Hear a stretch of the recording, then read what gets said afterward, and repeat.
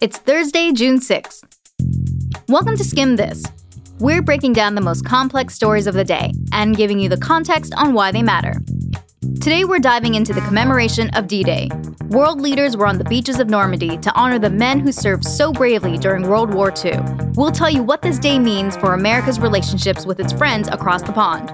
Then, 2020 Democratic candidates are fighting over the Hyde Amendment. We'll explain why it's so controversial. And finally, how one American athlete is making history on the tennis court. Love, love.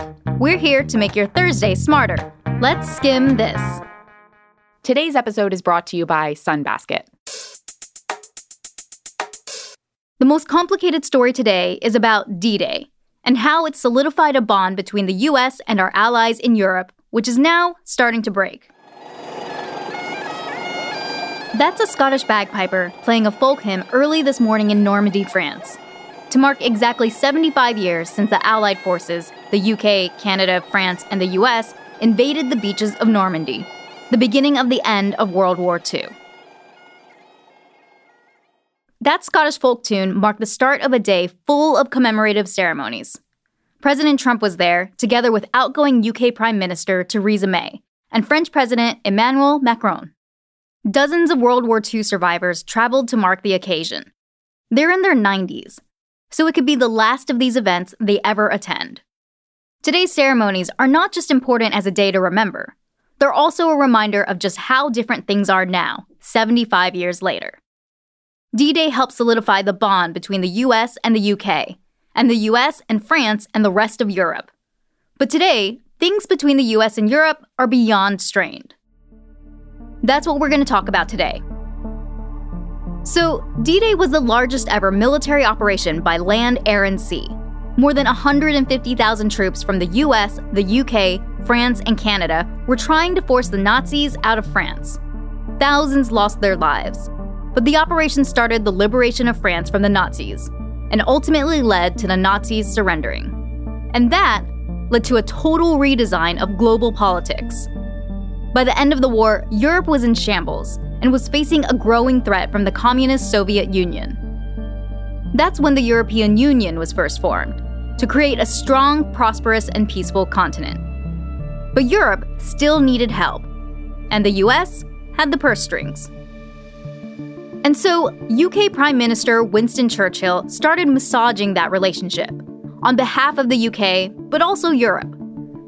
Churchill warned that the Soviet Union's Iron Curtain was now threatening Europe, and he said the US and the UK have a special relationship. The US heard that and agreed to pitch in. They cut a $12 billion check to help rebuild Europe. It was called the Marshall Plan. And around the same time, the North Atlantic Treaty Organization was formed, NATO, which ensured that Europe would continue to have backup from the US. One of its pillars: an attack against one is an attack against all.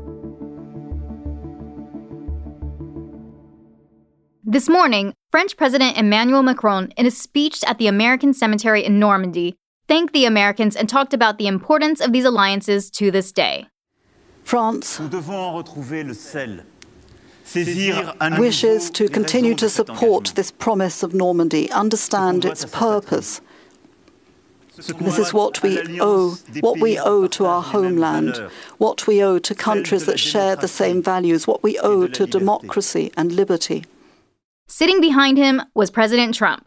In his remarks, he also acknowledged the work of other allied countries on D-Day. Then he shifted to praising the Americans for defending freedom. More powerful than the strength of American arms was the strength of American hearts. These men ran through the fires of hell, moved by a force no weapon could destroy, the fierce patriotism of a free, proud, and sovereign people.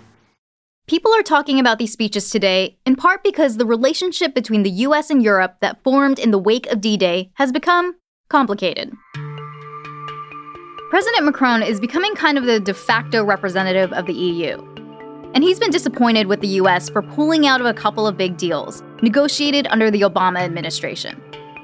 Like the Paris Climate Accords, which held UN members accountable for combating climate change, and the Iran nuclear deal, which Macron says was helping maintain peace in the Middle East.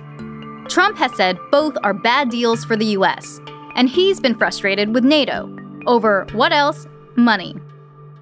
Each member is supposed to spend 2% of its own defense budget to be good and strong so that they can help each other out at a moment's notice.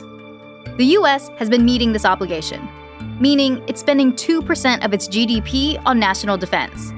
But many other countries haven't, including wealthy ones like Germany.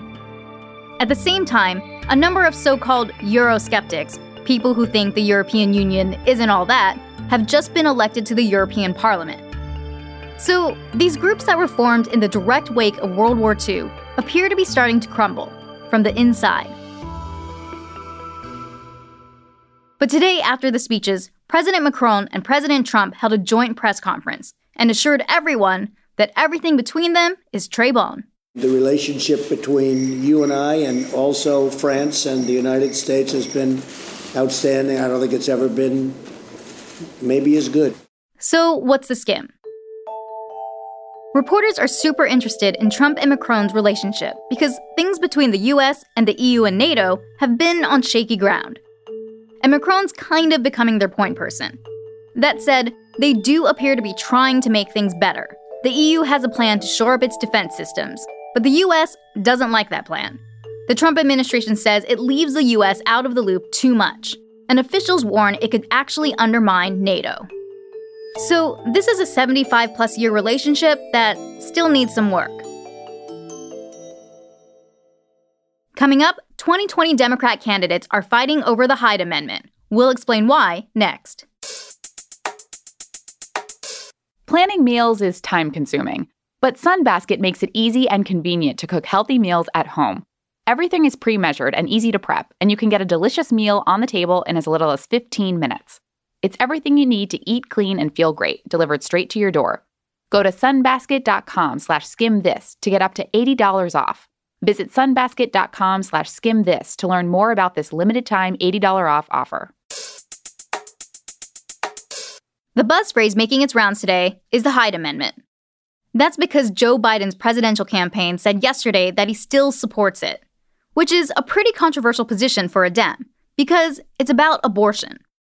If you're scratching your head wondering what that means, we've got you. First, what is the Hyde Amendment? It's named after the late Republican Congressman Henry Hyde. It bars the federal government from funding most abortions. That means government healthcare programs like Medicaid don't cover them, which is especially important for low-income people. Hyde Amendment language has been tacked onto spending packages since it was introduced in 1976. So, when Congress votes to fund different parts of the government, there's a strong possibility that they're agreeing that none of the money in those budgets can be used for abortions. In 2016, the Democratic Party put repealing the Hyde Amendment on the party platform for the first time. So, why is it being talked about right now? Two reasons. Last month, Biden was asked about it on the campaign trail. An ACLU volunteer asked if he would commit to abolishing the Hyde Amendment. He said, yes. Right now, it has to be. It can't stay.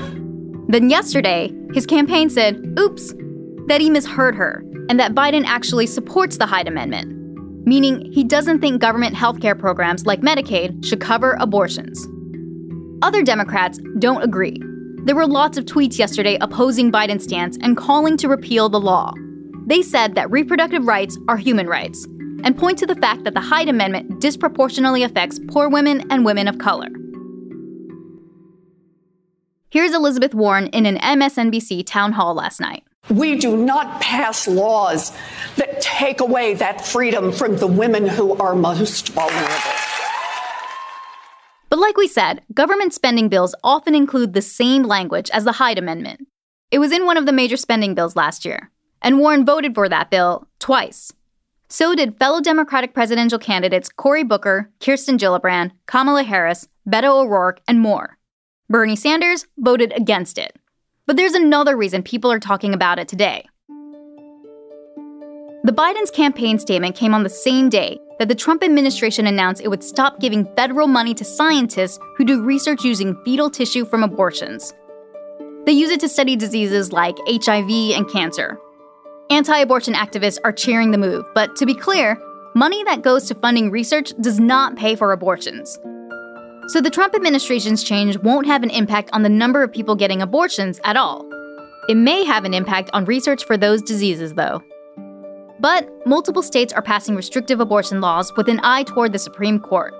So abortion rights will continue to be a hot topic on the 2020 campaign trail.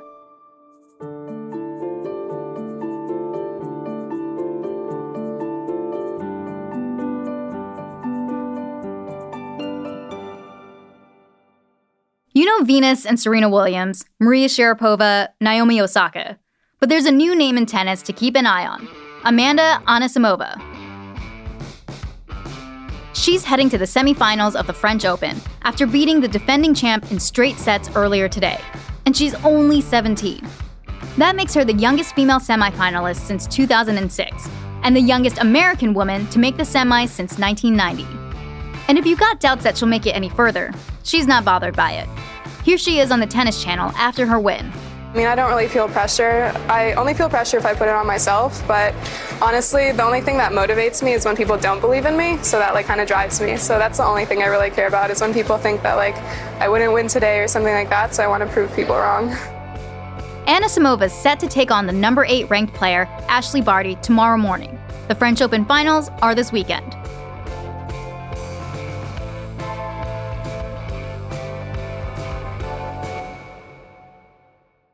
And speaking of weekend, before we go today, we've got a fun fact coming to you from your dream work schedule, aka the 4-day work week.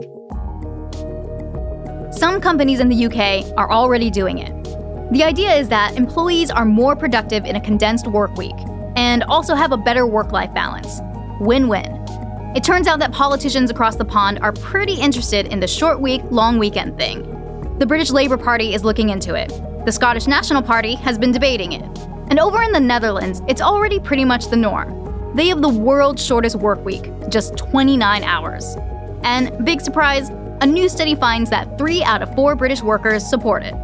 Yeah, we're right there with you. Happy Almost Friday. And that's all for Skim This. Thanks for listening. For more Skim, you can check out our premium content, like our deep dive on the 75th anniversary of D-Day, by downloading the Skim app. And to sign up for our free morning newsletter, head over to theskim.com. It's everything you need to know to start your day right in your inbox. And don't worry, we'll be back here tomorrow. So don't forget to leave us a review wherever you get your podcasts.